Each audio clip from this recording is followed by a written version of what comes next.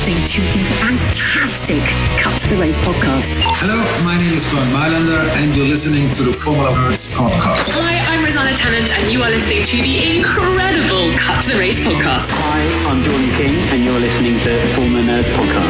Hi, I'm Crofty. You're listening to the Cut to the Race podcast. It's lights out, and away we go! Hello everybody and welcome back to the Cut to the Race News Roundup show, the weekly show covering the news, views and opinions from the F1 world, brought to you by the Formula Nerds news team. We have a bumper show today. We have the Belgian Grand Prix race, well, it wasn't really a race, but the Belgian Grand Prix review. We're going to talk about the news and driver lineup rumours, of which there is a lot of chat to be had. And we are going to be previewing the Dutch Grand Prix. But before all of that, I'm joined once again by Jay and Charlotte. How are you guys? I'm buzzing, Dan. I'm buzzing. My favourite time of the week, spending it with you guys. I'm just sad that I haven't got a bit more of a positive Grand Prix to discuss, but good to be here. Yeah, I'm really happy to be back with the tremendous trio. So yeah, let's get into Spa, shall we? Let's get into Spa indeed. We're going to do a whistle-stop race review because we have so much to talk about today. Let's talk about practice for the Belgian Grand Prix. Nothing really, except helmet cam returned, driver's eye, call it what you like. It was with Fernando Alonso and it was brilliant. I loved it. Such an interesting perspective it gave fans. I think it really showed the elevation changes at Spa, especially at Rouge. It showed what they're looking at. You know, they're changing little stuff on the steering wheel, on the dash. It showed, you know, like how ineffective the halo is in terms of blocking the driver's view. Not in terms of a safety device, of course. It's very good there. But like they can still see quite a lot with the halo there, especially when they go into corners and they're looking at the apexes. It showed what he was looking at. I loved it. I hope they bring it back for Zandvoort and maybe on a different car, different driver. Yeah, it'd be interesting to compare the two. Yeah, the helmet cam was absolutely amazing. It was so great to get a different perspective. And, you know, like Jay said, you saw the dash, you saw, you know, his previous quali time, you basically saw his eye line as well, which was really cool. And, yeah, like Jay also has mentioned, it'd be great to see different teams or drivers having the helmet cam to see and compare their driving style, or if they have any other ways of working, anything like that. Yeah, absolutely. That's about the only highlight from practice, really. Otherwise, it went by. Leclerc crashed. And Max. Oh, Leclerc did crash. And Max did crash, both in the same session, but no major damage. At the same done. sequence of corners, Lecon, which is a beautiful, beautiful word. Charlotte, you speak French, don't you? What does Lecon mean? Oh. Okay, moving on. Cut that. We'll cut that out. We will cut that out. All right, Jay said to keep it in, so I'm keeping it in. All right, let's move on to qualifying. Q1 and Q2 passed by without major incident. It was very damp, but Lando Norris was on fire throughout those two sessions. Absolute flames. What a performance it was. He was clear in Q1 and clear in Q2. Completely the rest of the field, he looked in such control of that McLaren, especially, you know, at the bus stop with the quite high curbs. He was launching the McLaren over them and he was just pounding the track. It was taking off. But he was still quickest comfortably in both sessions, and I honestly thought he was going to get pole. Yeah, I literally second that. And especially with that bus stop chicane, like you say, like all the other drivers weren't really using the curbs. He was just like, nah, I'm going for it, which really made me laugh. He was just rapid. He was insane. But I'm still shocked about Mercedes just struggling to get to Q3. They were so close of staying in Q2. Yeah, they were. They had to use another set of intermediate tyres compared to everyone else, and they were completely out of sync on the runs. But nevertheless, they got there. It doesn't matter how you get there. They got there. One thing I did forget to mention as well was Kimi Räikkönen clonking the pit wall as he came into the pits. Not the pit wall, just the entrance to the pits. But again, major damage done. The Alfa Romeo team were able to fix that. Into Q3. Well, Lando had quite the smash, didn't he, right at the start of Q3? Very, very big and very, very scary as well for the viewers. Yeah, that really wasn't nice to see. It was quite worrying, but thankfully he was okay, got out the car on his own, and he just felt a bit bruised the next day. But he was okay, which is the main thing. But very, very scary. I do think they should have red flagged the session, as Sebastian Vettel has said, and Lando also was on to his engineers saying that he was aquaplaning, which is never good, especially in the wet. So, yeah, I think we need to think about the safety sometimes instead of the racing, especially in qualifying, because they're trying to maximise the potential out of their cars. You say aquaplaning's never good, especially in the wet. When else can you aquaplane? I know, I realised as soon as I said it. How Martin Brundle spotted that McLaren go round, I have no idea. He has got some, I don't know, what animal's got good eyes? He's got brilliant eyesight, because I've watched that about 10 times in replays knowing that he spun, and I still can't see where he spun. So I do not know how he spotted that at all. And go on. I was like, yeah, thankfully that it wasn't that bad of a crash. When you saw it from the camera that was on top of the hill, it looked really bad because you couldn't actually see. You just saw him sort of turn left to go up by Rouge, and then you didn't see him appear at the top of the hill, and it was a bit worrying. But then, like when you saw the onboard, he sort of just hit the barrier, and the energy was dissipated over quite a long distance of tarmac, so it wasn't too bad. Thankfully, Lando was okay. Big shout out to Sebastian Vettel as well, who drove up alongside and gave him a little wave to make sure he was all right. Such a gent is Sebastian Vettel, but it was sad. I do feel bad for Lando because he seriously had the pace to take pole, and as we'll get onto, that was enough to take a victory. But I think he felt bad as well. He did say on the radio after the crash, he said, "Sorry, boys, like we was on for a good one there." I think he did feel a bit of guilt, and yeah, a few other highlights as well. Daniel Ricciardo, his teammate, P4, best quali for McLaren and best one in quite a while. So I don't know. There was loads of interesting stories from qualifying, especially a certain George Russell. There were. George Russell in a Williams, completely on merit, out-qualified 2 Mercedes, 2 McLarens, I know one of them crashed, Sebastian Vettel, 4-time world champion. He stuck it on the front row. I mean, he was on provisional pole for a good 30 seconds. Like, I'm not his biggest fan by any means, I don't claim to be, but that lap was sensational. Yeah, honestly, I think that is one of the best laps, potentially, of all time, if we want to go crazy, because he was 100% in one of the slowest cars on the grid, and then all of a sudden he's second on the grid. Like, I still am in disbelief, and it's Thursday. I don't get it. I just don't know how he did it. As much as the Williams is one of the slowest cars on the grid, on that day, it wasn't one of the slowest cars on the grid because he had full wet setup on that car. So, the Mercedes had a dry setup, gambling for Sunday. Wouldn't paid off anyway, but, doesn't really matter. You've got to give props to Williams then as well, because every team probably has the same forecast, so they just took the gamble. I mean, they've done well in Q1 to put the inters on when they went on wets, and they were rapid and much faster than everyone else. But George Russell, let's not get it twisted. I know he didn't get a pole, but he beat a 7-time world champion who's in the best car on the grid, arguably.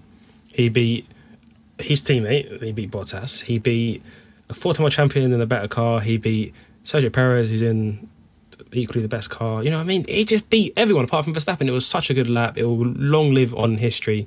I think it's up there in terms of laps with Hamilton's at Singapore in, I want to say, 17 or 18, when he was just 18, insane.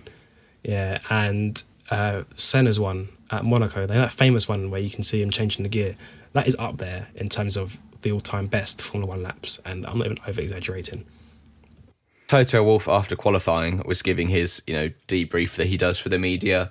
He was like, Lewis didn't quite put the lap together and Valtteri got unlucky with traffic on his outlap and therefore didn't have tyre temperature. But you make your own luck in this sport. Like Mercedes sent him out knowing that traffic would arrive. Now, I'm not necessarily blaming Mercedes. Maybe Bottas could have done a bit more. I don't know. We saw nothing of Bottas. But Mercedes messed up. Williams took full advantage of it, and George put in an absolute stonker of a lap. And also, I'd like to mention Daniel Ricciardo in P4 as his best qualifying in McLaren, and it was kind of out of nowhere because he wasn't doing brilliant in Q1 and Q2, and then all of a sudden he jumped up to P4, and I was very pleased for him. Very pleased. Yeah, Vettel P5 as well. When Vettel was P5 in the Aston Martin, Pierre Gasly P6 in the AlphaTauri. Plenty of good performances. I love when it rained because it's just that equaliser. You actually really get to see who are the skilled drivers, and I mean, certain people, they just can't hack it in the rain, Charlotte, if you know what I mean. Well, you know what, actually? Carlos Sainz didn't do as well, maybe as expected, because he's really good in the wet. Neither Ferrari did. Yeah. Yeah, Ferraris were pretty poor on the weekend. But I mean, it all didn't matter, to be honest. I mean, actually, it all mattered a bit too much because look where you qualify. I was going to say, it really, really, really mattered. It really mattered. So then we came on to Sunday, which just to basically, I'm just going to do a very, very quick rundown of what happened. The start was delayed, and then delayed again, then delayed again, then delayed again. You kind of get where this is going. And then they got underway, a couple of laps behind the safety car, decided, nope, too wet, into the pits, waited for absolutely ages, seemed to bend the rules as they were going along, which we'll talk more about in a minute. Went out for 2 more laps. Oh, that's a race. Well done. Game, set, match. Without a single lap being completed that wasn't behind the safety car. What do you guys think of Sunday? I don't think I can talk about it. It is annoying for me. A farce, Dan. It's a farce because you can't award points for a race that didn't happen. Like we've said, you can't give points out for qualifying. If they did, it would change the weekend entirely. So I think it's a farce that they've done that. I feel sorry for the fans who were there. It just feels like they put on the 2 laps just to say, look, we've completed the Grand Prix. Obviously, the regulations say you need 2 laps to say a race has been completed. So they just thought, let's do the bare minimum and get out of here. And it all just is rather laughable and a bit comedic and stupid, if I'm honest. Because that is the thing. I've been thinking about it since Sunday of what could they have done? Because it is tricky, I have to say. It was impossible to go out. I was beyond nervous to watch the race even before it happened on Sunday. With these conditions, I just thought this isn't going to end well. And then to call whatever that was a race is completely ridiculous. That was not a race. A race means there's no safety cars out there. It means they're able to, try and gain or lose positions on track, which they didn't. They couldn't. They had to stay in their order. The only way they could have gained or lost it if someone got off track, e.g. Sergio Perez, but that was before the race. And yeah, I just don't know. I think to call that a race is wrong. I'd rather they would have just cancelled it, or if they had to award points, made it clear going, we're only doing it for the qualifying, not saying, oh, the race results, which is not a result, the race results allow half points. I just think it was just so poor, especially for the fans and everyone watching.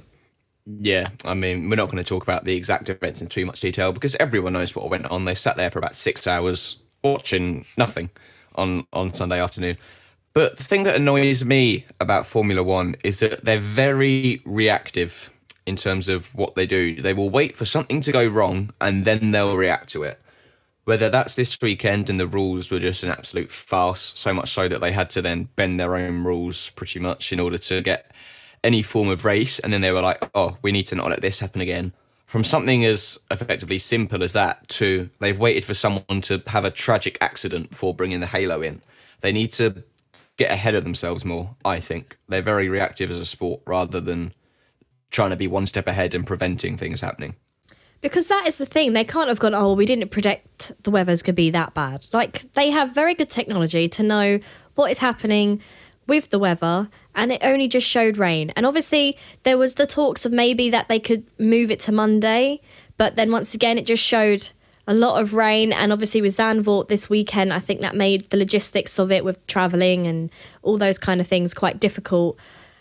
But I honestly don't know what the other solution was. I just still, once again, don't think that you could call it a race, but I think cancelling it altogether then completely made qualifying and the rest of the weekend pointless. And then to reschedule it, Spa, Belgium, we're in September now. Weather-wise, I don't really know if it could have improved any more. I don't know. What do you guys think? Well, I was going to ask you, Charlotte. Let me just throw it back on you. If you're Michael Massey and you're wearing that lovely blue jacket he wears and you get to sit in the nice fancy seat in race control, what decision are you making? Well, obviously I'm not the FIA and I don't necessarily know all the rules inside and out. But if they had no choice, and they because of sponsors and everything, which I don't really agree, and they had no choice but to award these half points. I just would have said we're basing it on qualifying. I know you're saying but then people would have changed their setup, but this is just a one-off. It's not going to be every weekend, because then I thought maybe they could do like a sprint race somewhere else, like that will then replace Spa, but then the track conditions are completely different. The track's different. So then that makes it difficult. But I just think cancelling... I really don't know. It's so hard. At the time on Sunday watching it, I was like, I just wish this never happened. Like, why couldn't they have just called it a no-go? But, the half points I still don't like. Honestly, I don't know. I'm on the fence of it. See, I'm going to play devil's advocate to you here. I wouldn't have wanted them to do it on qualifying because there's nothing written in the rules, as far as I'm aware, that says if we can't race, we're going to award you points based on qualifying. Like, for example, if qualifying doesn't happen, there is something written in the rules that they will take the Q2 times. And if it's looking like qualifying won't happen, teams will therefore take, FP2. Teams will therefore take FP2 a lot more seriously. Teams would have seen the weather forecast for Sunday, and if they'd thought, there's a risk that we might not get a race, what do the rules say? The rules say they're going to take qualifying. They would have taken qualifying a lot more seriously than they perhaps did because they were thinking about the race. The fact that they had no idea at all that they would take qualifying times meant they focused on the race, which never happened. I don't know if that actually made sense. I just kind of spoke. So no, it sounds like what Charlotte's saying, that she disagrees with it, but can understand why they give away the half points, because they need to put a race on because of the whole commercial side of it. But it definitely wasn't a race, just to be clear. just so I don't get killed after this podcast goes out. And then Dan is saying to scrap it all, cancel it Saturday, or like they see Sunday as too wet, cancel it, send everyone home. I am going to go bold. This is something completely out there, completely different. Go on. So I know you were saying earlier, Charlotte, when you was talking about how the weather, it's only going to get worse towards the later of the year. But they've rejiggled the calendar a bit recently. Obviously, Japan's fallen off, and they've moved Turkey back a week to be where Japan was, which I think is the start of October. Well, why not, right? So obviously, you have the Russian Grand Prix 2 weeks after Monza, and then there's a gap now where Turkey was. Why not have a one-off special Belgian Grand Prix, have it on a Saturday night, prime TV time, and you just say, look, we're taking the exact same grid order from qualifying, you're going to do a 44-lap race, boom, sorted. And then that's it. You give away 4 points, move on. Obviously, hopefully, weather dependent. If the weather's raceable in, then you do that. And I know logistically it's going to be challenging to go from Russia to Belgium to Turkey. It throws another triple header in. But I want to allude, before all of this, F1 was going to go, Singapore, Russia, Japan for a triple header, which is insane to the air miles. It's literally Far East, Eastern Europe, Far East again.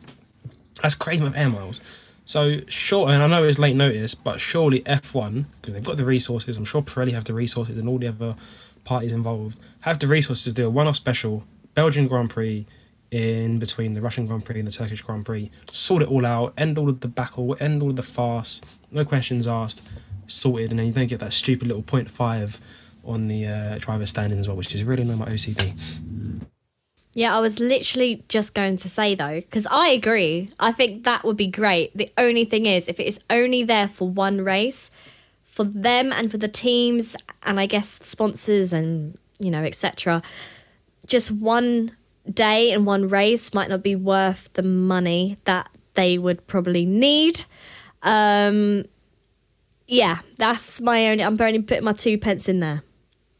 Then why not? So have that one-off race, and maybe the day before, maybe you have a practice session just for the team to get reacclimatized to it.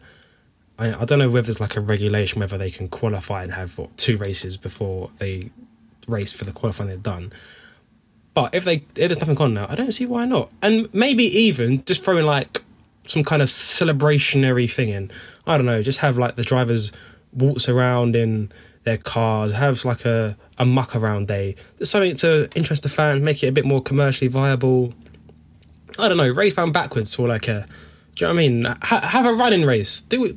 I mean, I'd love to see who actually is the fastest F1 driver, but just do something out there. Like, have fun with the fans. Just something so it becomes commercially viable. I'm sure if F1 really wanted to do it, I mean, F1 has enough money as well. I'm sure they really wanted to do it, they could, but well, I doubt they will, sadly.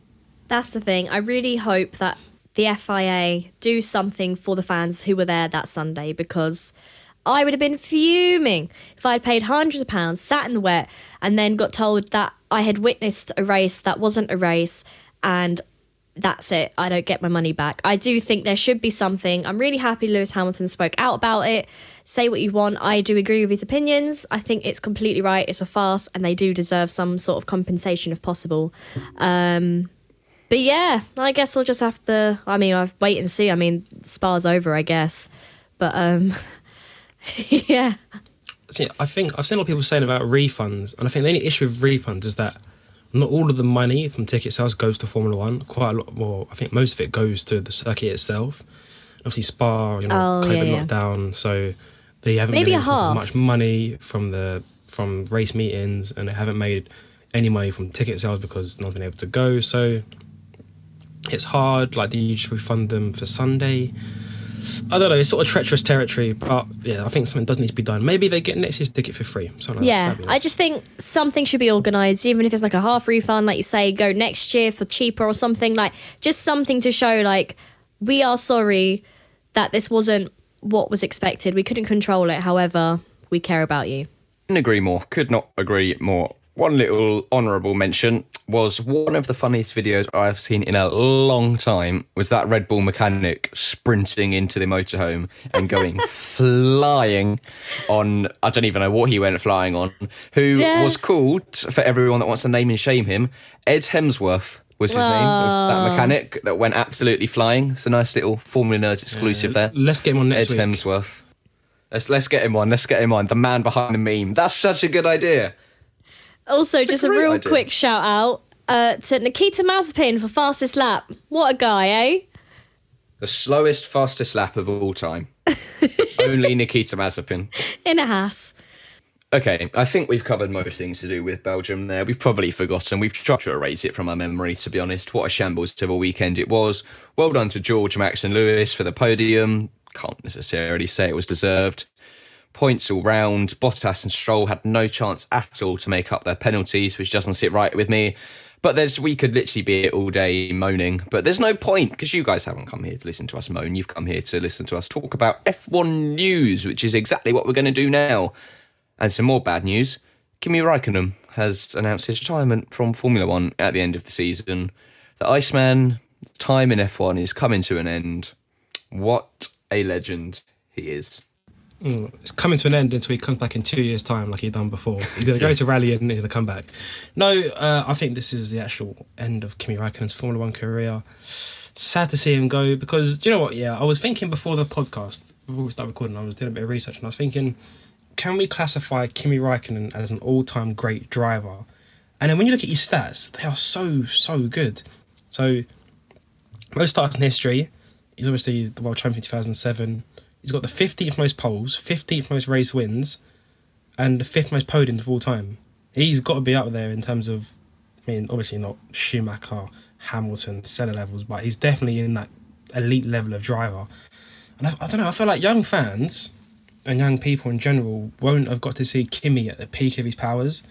I mean, like in those Ferrari days, he was sort of playing second fiddle to Vettel, but when he's at Lotus at the early 2010s, he was so good. Before he left Formula One, obviously he's world champion, and in the 2000s he was really good as well. So it's sad. I think some people won't have that impression of Kimi. You know, he's raced for some of the best teams. He's raced for what? McLaren. He's done Ferrari. I said Lotus. He's done Ferrari again when he came back. He went away to rallying and came back and was probably better than he was before. So sad to see him go. The Iceman. He's 41 years old now, so he's had a very good stint, very good innings, but I think it is time to go, because I think there's so much young talent in Formula 2 and elsewhere that needs a shot, and I think it'd be wrong to have him still there, because this year's been struggling, so I think it's time for some fresh blood in the Alfa Romeo seat. Didn't he single-handedly nearly bankrupt Lotus because he massively overperformed on what was expected of him, and he had a win bonus in his contract? He had a crazy point bonus. It was something stupid. Every point he scored, he got a huge sum of money. And I think Lotus didn't think they'd be as good as they were, and they didn't think Kimi would be as good as he was. And he basically bankrupted them, yeah. What a guy, though. I love him, honestly. Like, when you think about Kim, he's got so many memories. You think of that time when... What is your... from each of you, what is your good favourite question. Kimi memory? I've put you on the spot here. I'm going to say one where it's maybe a bit stupid. I don't remember. Do you remember Brazil? I think it might have been 2012 or 2013 when he got lost and went on like a completely different track. And he was just driving down it at full speed. I think it's probably that one. Charlotte, what's yours? I just love when Kimi went on the yacht in Monaco. Like, only Kimi. Classic Kimi. Let's just be real. Only Kimi would do that. Only Kimi would do that, absolutely. What's yours, Dan? There's What's yours, so Dan? many to choose from. You know, you got gloves and steering wheel. You've got for what? He should stick to that reporting stuff. He's talking about Paul di Resta. But I think I'm torn between that video of all the cars warming up their tyres and zigzagging and Kimi just driving in a straight line down the middle. I'm torn between that or when Martin Brundle went up to him. I think it was in Brazil, quite near the start of his career, and he went, "Oh, Kimi, you missed the presentation by Pele." And Kimi went, "Yeah, I know." And Martin was like, "Where were you?" And Kimi was like, "I was having a I think that's my favourite Kimi memory. Who misses Pele, man? Oh, I don't think there'll be a driver like him because let's be real, he hates all the media duties and he's very old school. I think he loves F1 for the driving, not for anything else, not for Well, the he said fame. it's a hobby, but didn't it was he? just his hobby. It's a hobby. Yeah. Yeah, I mean, that's up there with another great Kimi memory. So I don't think we'll see a driver of his light for a while. And it's sad to see him go, but I think it's the right time. Yeah, like I have said actually quite a few times on this podcast, just saying like I think he should go, and I feel bad, but I do think it's the right It's time. your fault. I know your fault, it's you actually my guys. fault. Sorry, Kimi. I just think like Jay's already mentioned, we've got so many young drivers who are hungry and have amazing talent who could be a world champion or win races and start their career in Formula One, and I just feel like Kimi's had that and it's time now for him to move on. But just a quick mention, Formula One did a really cool graphic that they've posted on their socials and I just thought it was great. I just want to list a couple off as well. So he's had 21 Grand Prix wins, he's had 103 podiums, he's had 46 fastest laps, 18 poles, and obviously he's the 2007 world champion. So And one massive poo, which meant he missed Pele. The most important 2007. stat of them all. That was probably the best season in terms of a title battle, a freeway title battle. That went down He won to the that last by race, one and he point, won by a didn't he? singular point. wow. 1 point. That was very, very good. Also, I mean, this is a separate note, but as like a closing statement, Kimi Raikkonen's first race in F1 was before Dan was born. It I don't know was. if it says- yeah, it was Australia 2001. It's a so I couple don't of know years whether- before I Wow. was born as well. I don't know whether that's saying Dan's really young or Kimi's really old. Maybe It can't have been that long after you were born. I was 2. It was probably about 8 months after I was born. Yeah, exactly. So don't make it out like it's just me here. It's not like you were old. I'm an old was timer now. Either way, Kimi announcing his retirement means that there is a seat at Alfa Romeo up for grabs. Who is going to get that seat is the question on everyone's lips. It seems an accepted fact now that one of those seats will be filled by Valtteri Victor Bottas. My man, my guy, what a legend. So, assuming he gets that seat, which seems almost a certainty if the media rumours are to be believed, who's going with him? Well, I mean, let's not forget, Giovinazzi's still there.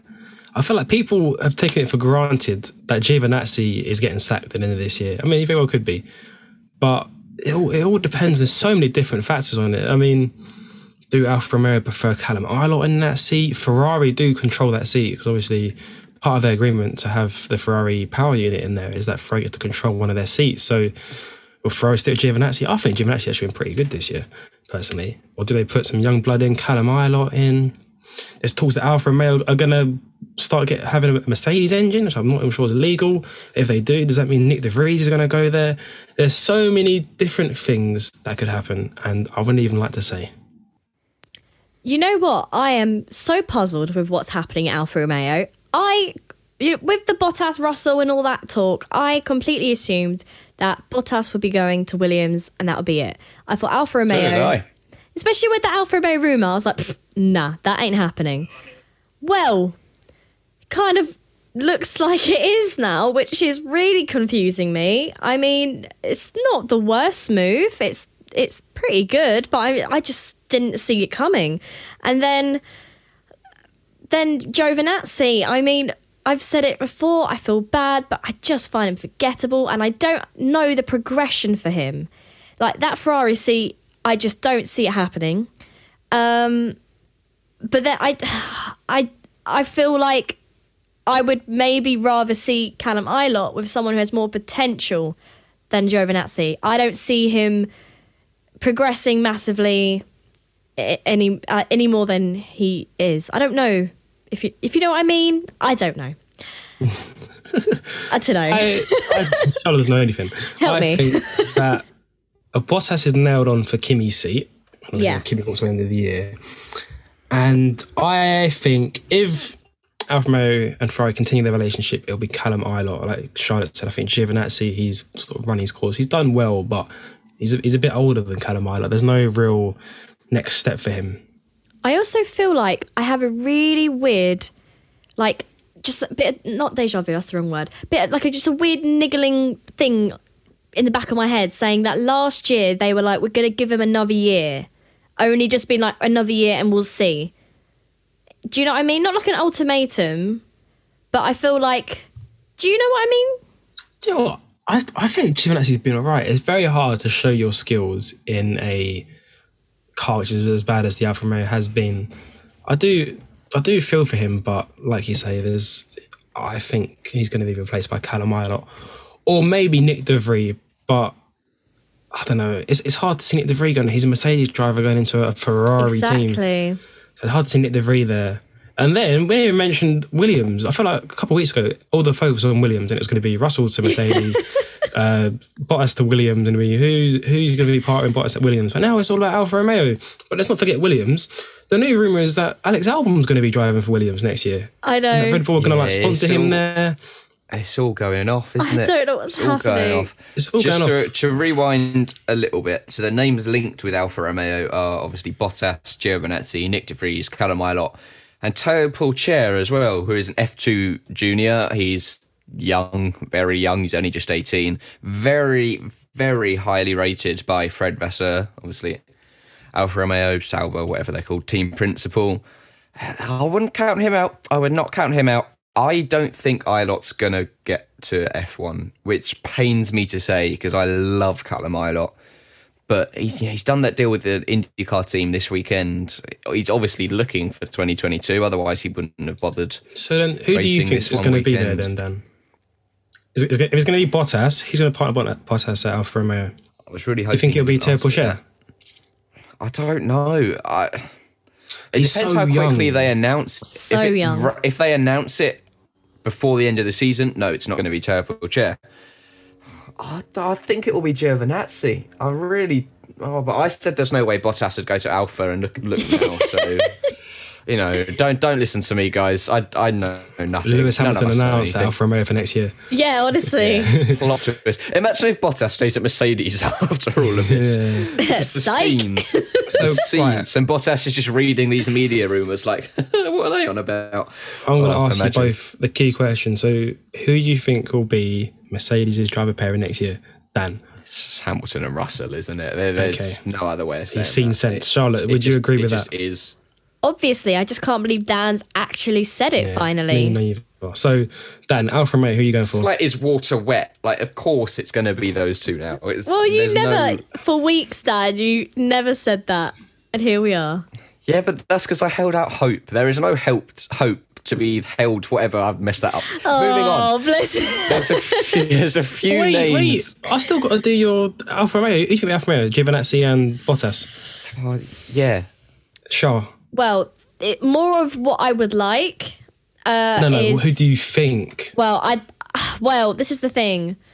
Well, okay, I'm just going to say this is what I'd like and think then. Bottas and Callum Ilott is what I'd like more than anything. But, yeah, we'll see.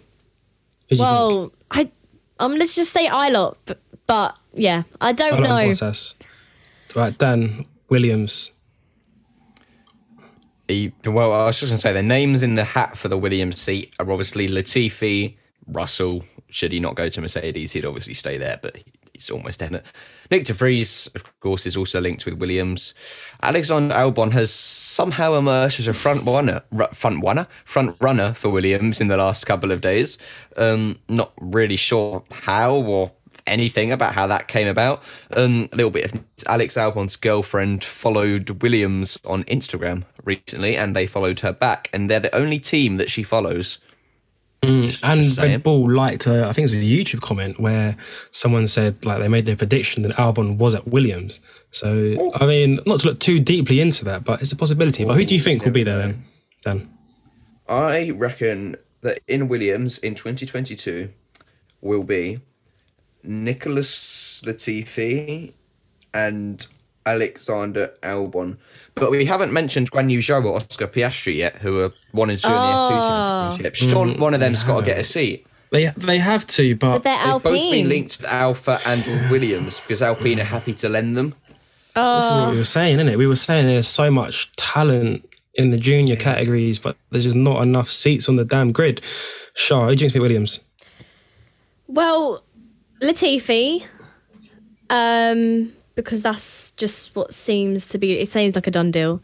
I think he deserves his seat. I don't think it's a case of he brings money. I think he does deserve his seat. You know, he's massively improved. a lot. Yeah, 100%. By the way, did you see that tweet last week? I think it was by Luke Smith of Autosport, where he put on Twitter, he put Latifi is P2 when he was running second. Was it in Belgium? It must have been in Belgium during practice or something. Obviously, Yeah, I after think Tickton so. put that video on Twitch of him saying Latifi is poo. I don't think Dan Latifi is Tickton is going to be in P2. F1 next year. Cracked Yeah, I me don't up. That one I think can he say will for either. sure. Dan Tickton definitely won't be in F1 next Sean, year. you've He gone- has wasted his chance. You've gone Latifi. Yeah, I have gone Latifi. Then this is the thing. Albon, that's just come out of nowhere. That's taken me by surprise. To be fair though, the Bottas to Alpha club came out of nowhere, and now it's like, Exactly. yep, that's going to happen. It Well, seems that's to be the the same thing. Albon. It's like, oh, F1, man, it messes with my head. My head is a scrambled egg right now. Well, I love Albon, but I also would love Nick de Vries in there. But I'd love to see Albon back in F1, so I'm just going to say Albon and Latifi. Go on then, Jay. You're not getting out of this. Who do you think? Merck, Russell. And Williams. You somehow got out of it from Alpha as well. So Alpha and Williams. Oh, I think Russell's going to Mercedes. It'll be Bottas and was it Ilott Ooh. at Alpha, and Williams. I'm going to go bold because I've got to be different as well. I'm going to say Latifi gets the boot. I mean, of course, me. I'm actually disappointed in both of you never said Nick de Vries. No, So- let me just say. Let me just say. That was soft like Red Bull tyres. That was very good. Let me finish.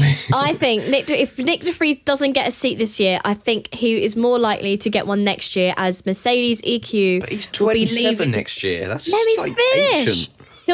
Mercedes will be leaving Formula E in 2022. So then he would be out of a seat, which gives him more of a chance. And he could be a double world champion by then. Imagine that, guys. So, yeah, that's my theory. Sam If he Bird's gonna win doesn't... it next year.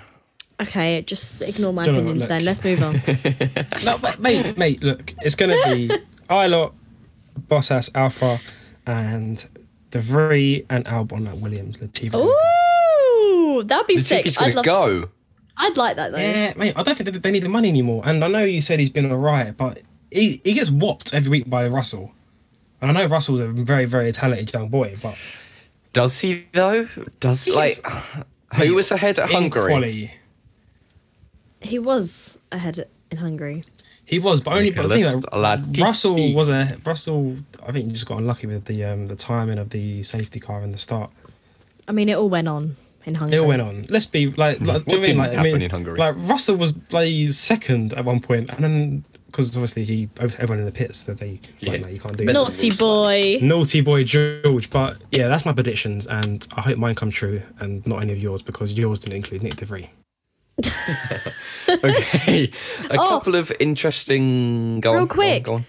What about your man Hulkenberg, Jay? You go on about him all the time. He's I gone. do, but I just can't see any real rooting. Do you know what? Yeah, I have these fantasies, but I've also got to be realistic, Charlotte, and I just can't see a pathway for him. Maybe if Bottas left, but I mean, maybe that Alfa Romeo seat, but I can't see them having two older drivers, Hulkenberg and Bottas. It's sad. I just can't see a route back in for him. Maybe he should go after IndyCar or DTM or something like that. A couple of key quotes from the press conference today. Alonso, interestingly, said that he is ready for the challenge in 2023. Oh, which means if you're Guan Yu Zhou, Oscar Piastri, you are hating life Or right Pierre now. Gasly. Poor Pierre guys. Gasly. Yeah. Got to feel for them, haven't you? You've really I mean, got to feel Alonso for people them. like 43. That'd be insane. That'd be like 1950 levels where they just stayed until I was like 60. I'm not too keen on having him around for too long. I do love Alonso, but sometimes there's a time to step aside. Yeah, I totally agree. It's the same kind of situation with Kimi, if you want to say. Like, you get to a point, and I think it's now time for like the young drivers to have a go. And, you know, I'm not saying I don't like Alonso, because I do. And he's, you know, doing pretty well now. He's got used to that Alpine, and he's, especially Hungary, yeah, it was. He did a great race. So, yeah, I think that's just one step at a time. Okay, and now back to Bottas, but not talking about his driving abilities. In the press conference, which are brilliant, by the way. In the press conference today, he said, a multi-year contract would be nice, something I've never had before in Formula One, and he wants his future to be challenging, exciting, and fun. He does make a very good point there. Being on 1-year contract, all your F1 career must be horrible as a driver because you can't focus on the current year. You're constantly thinking about next year. So as much as I wouldn't want him to go to Alpha, if he gets a multi-year contract, at least then he can have that stability in the first year, knowing that he's going to be there next year, and he's not going to have that unnecessary stress. I agree. It must be tough for him, but maybe Alfa is what he needs. You know, he's maybe not in the twilight of his career, but it's coming towards maybe the end. He's 31, 32 now. So a bit of continuity at Alfa Romeo. Alfa Romeo, he can probably be the main guy. You know what I mean? He can be the team leader like he was at Williams back in the day. It'd be a challenge to try and get out of the grid. It's literally everything he's looking for. Maybe you know what? I think Alfa Romeo actually might be quite good, maybe for him, in a weird way, because I do find that so surprising. He's never had a multi-year contract deal. You know, say what you want. I find that really surprising.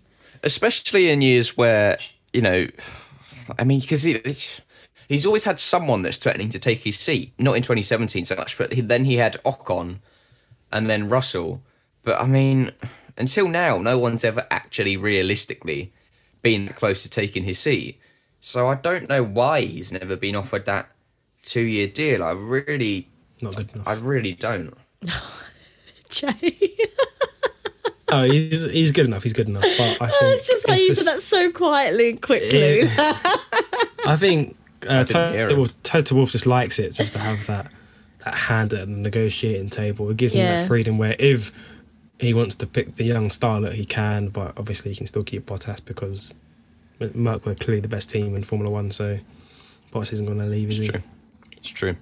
Moving on, a little bit of chat about Yuki Tsunoda. In the press conference today, he has hinted that his future is definitely not certain. He said, or when motorsport.com asked him a question, he said, "This season has had its ups and downs and hasn't been consistent. I need to achieve that. I need more consistency. The odds are 50-50 regarding keeping his seat." 50-50. Which I thought was interesting. That's pretty low, isn't it? 50-50. But then to be fair, And then he said, "We'll see," and he said that his future won't be decided this week. I don't think he can sit comfortably at all, to be fair, Yuki Tsunoda. Because He's struggling. He hasn't been good. I know there was so much hype about him, and I know he's a rookie, but he hasn't been good at all. And I think Albon was better in the Toro Rosso. Danny Kvyat, I mean, that's the name we never really talk about now, is it? Danny Kvyat, he was better when he was at AlphaTauri / Toro Rosso. So is he really deserving of a seat next year? No. Do I think they got too early from F2? Yes. Will he stay? Probably. Yeah, maybe. I don't know. I don't think it's certain at all. Bit of George Russell chat. He said that he knows where he will be driving next year. He just can't tell the media. But he's That just silver said that arrow. he does know where I've he's just driving. seen that he's just bought a house in Brackley. Has he? Well, I don't know. I made that up, but I'm sure he's probably rented one. Oh my god, Panicked I me fully there, man. believed you. So did I. Oh, I hate you. Yeah, it's gonna be Mercedes, surely. Which I'm really excited for when this is announced. Imagine if it's not, and we'll just be like, what? But when it is, I just really want to know what Hamilton's gonna say, because he won't have it that easy. I have a feeling next year. I don't know. We'll see. I want to know what Bottas does for the rest of this year. Now he probably knows he's not going to be there next year. If you just hear, Valtteri, it's James, yeah, you're going to win this race, but can Lewis win this race, please? Surely Bottas is just going to go, no, he can't. Like, I don't know. Valtteri could really ruin stuff at the moment. The power will be in his hands if he leaves. Dun dun dun. Kind of. Yeah, he could do a Seb like last year, and he just didn't really care in the end. Yeah. Pretty much. Moving away from F1 just for a second, we had Extreme E last weekend, which is the best and only racing that we had, and it was a pretty good weekend. Yeah, honestly, thank goodness for Extreme E, because it filled the void in my heart of no racing from Spa. So here we go. Let's have a quick little summary. Even though it was the Arctic X Prix, the action was on fire. It was definitely the best weekend of Extreme E so far. Coming into the final races on Sunday, in the crazy race, it was all to play for to gain a spot in that final. The crazy race was actually very crazy. The JBX team received a 30-second penalty, but Kevin Hansen made sure this wasn't going to stop them. Leading into the race, into the switch zone, and then coming back out second, he was then able to claw his way back from 30 seconds behind the leader of, I think it was Excite Energy Team, something like that, back to cross the line in first to win the crazy race and into the final.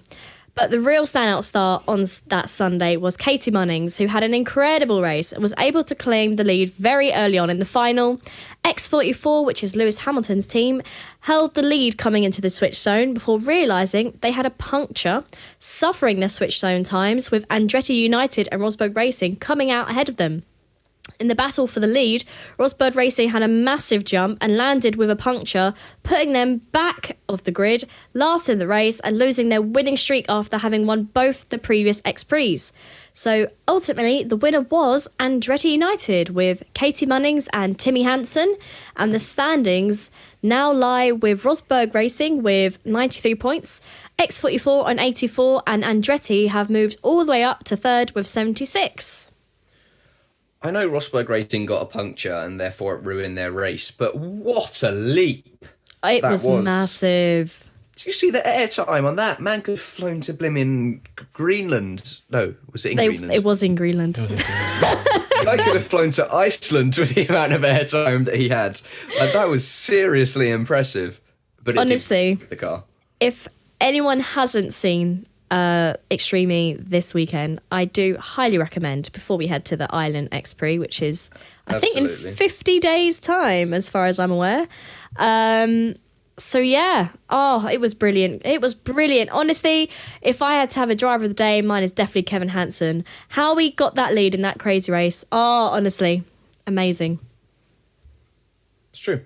It's true. We do look forward to the next one. It is brilliant. Check it out on YouTube. Honestly, it was quite something. Back to F1. 22 races. We've lost a race. What's happened, Jay? Well, in Formula One, we're very, very keen to say that even though they've lost their race, it is still a record-breaking season. 22 races all over the globe. Well, basically, I think everyone feared that Japan was going to be cancelled, but Japan has been cancelled. I mean, they hosted the Olympics, they're currently hosting the Paralympics, but they couldn't host the Formula One Grand Prix, so they've cancelled Japan and they've sort of tinkered with the calendar. So Turkey, so it meant to be Russia, Turkey, Japan, triple header. They pushed Turkey back, so now you have Russia, 2 weeks, Turkey, and then they have another 2 weeks, and then the US Grand Prix, and then another 2 weeks, and then they have a triple header between Mexico, Brazil, and then a to be confirmed, which is likely to be Qatar. It's going to be quite interesting because I thought maybe the triple header they want to keep it in North America, but apparently not. It's going to be likely Qatar. But yeah, that's it really. There isn't really much to else to add. Middle Eastern finale still on doubleheader, Jeddah, Abu Dhabi. It's sad that we're not seeing 23 races, and it's sad not to see Japan because obviously Japan's a crazy circuit, and I honestly thought that Formula One would go out of their way to replace it because obviously money talks, but clearly they haven't been able to, and we're just left with 22. Yeah, well, hopefully the season is still a good one, but we'll see. 22 instead of 23. I think I can live with that. It's not like we've lost 12 races. We've lost one, which I think everyone kind of saw coming. If they can keep the 22, I'll be impressed, to be fair, but you just never know. Before we fully get engrossed in the Dutch Grand Prix, we need to have a quick mention to W Series, which is at Zandvoort this weekend. And as well as W Series, we have the Formula 3 Championship, which Red Bull Junior Dennis Hauger still leads, but not by very much. Jack Doohan is catching him, but we will see what happens this weekend. Normally, we would revisit our predictions from the week before, but we can't really, because there wasn't a race, so our predictions are completely irrelevant. So we will make some predictions for the Dutch Grand Prix. Charlotte, what are you predicting? A race will go ahead. I'm joking. That is not bold in the slightest. My prediction is going to be that Daniel Ricciardo finishes in P5, I'm going to say. I'm going to say, yeah, P5. What are you going to say on the podium? No, but I mean, to be fair, P5 is still pretty solid. I mean, if you consider if the top four drivers finish, Perez, Bottas, Hamilton, Verstappen, best of the rest, they're making better than Lando, better than exactly. The Ferraris. It's not a bad prediction. He had a good quali. He had a good quali for Spa, so I'm going to try and continue that momentum and just say P5. Anything above is obviously a bonus. But, so you're relying on a good quali, basically, because it is impossible to overtake at that track. A lot of drivers are describing it as Monaco without the walls in terms of overtaking abilities. And a lot of journalists are saying whoever goes into the first corner in the lead win. Well, this is my hope, is that he is pretty good at making up positions on the opening lap. So maybe into turn 1, he's going to have a mad one. And, even if he's, 10th, you never know. You never know. Honestly, with Formula 1 at the moment, you never know what's going to happen next. So I'm going to go with that. I'm going to back my boy Danny Rick. True. Jay, what are you going for? A bold prediction for the Dutch Grand Prix. I'm going big, Dan. I'm going to go, it's going to be a reversal of Silverstone. Obviously, Verstappen's home Grand Prix at Zandvoort. He's going to hit Lewis off, and Lewis is going to retire. It's going to be Silverstone all over again, but just roles reversed. Retire as well. Country. That is bold. That is like bold as something that's bold. Bolder than a washing up or dishwasher tablets. Yeah. What? God, we talk some rubbish on this podcast, I'll tell you what. People still listen to us somehow. Exactly. Thank you, guys. I was going to go. I'd very nearly said Valtteri Bottas pole, Lewis Hamilton win, but I said that the other week. So I'm going to go for Lewis Hamilton weekend domination in terms of pole and win. I'm not necessarily saying Grand tops Slam. of the practices. What about a Grand Slam? Yeah, why not? No. Because I think whoever's in third. No, because I think whoever's in third will just box for that. No, I think you should go Grand Slam. Peer pressure. I'm going Lewis Hamilton pole and win. That's what I'm going for. And lead every single lap and get fastest lap, yeah? I just don't think that's that bold. I think we need to... Okay, fastest lap, but I'm not saying he's leading every lap because he won't be able to build a big enough gap at Zandvoort. No, I'm happy with that. I'll say pole win, fastest lap. Also, I think William will struggle this weekend because it's very windy at Zandvoort because it's quite near the beach and their car isn't very good when it's windy. And now I've said that Latifi's going to get pole and Russell's going to get second and they're just going to smack everyone out of the park, I'm sure. Schumacher will get fastest lap. Yeah. I've had this really weird feeling, but I think Lance Stroll's going to crash out during the race and trigger a safety car. Which is very precise, but I don't know why. I can just see it happening. Why Lance? Don't know, I feel like every year he does it once and I feel like he's kind of overdue, so I think it's going to happen this weekend. Well, would you not say Baku was that? That wasn't his fault, though. That wasn't his fault. I think he's going to crash on his own accord. Okay. See, it's funny you say that because I had a dream last night that Max DNFs through a mechanical failure, but I didn't know if you'd call that bold enough, so I didn't say it. No, that's pretty bold. That's all right. I would have said okay. Well, no, but we said no, we're locked in. Well, so. I've already said my predictions. However, just verbal note, I think Max is going to DNF from a mechanical failure. do you have any comments to make on the Dutch Grand Prix? Other than please say that we race. I was just I just hope it happens. Orange Army out, going to be in full force. Let's not mistake that.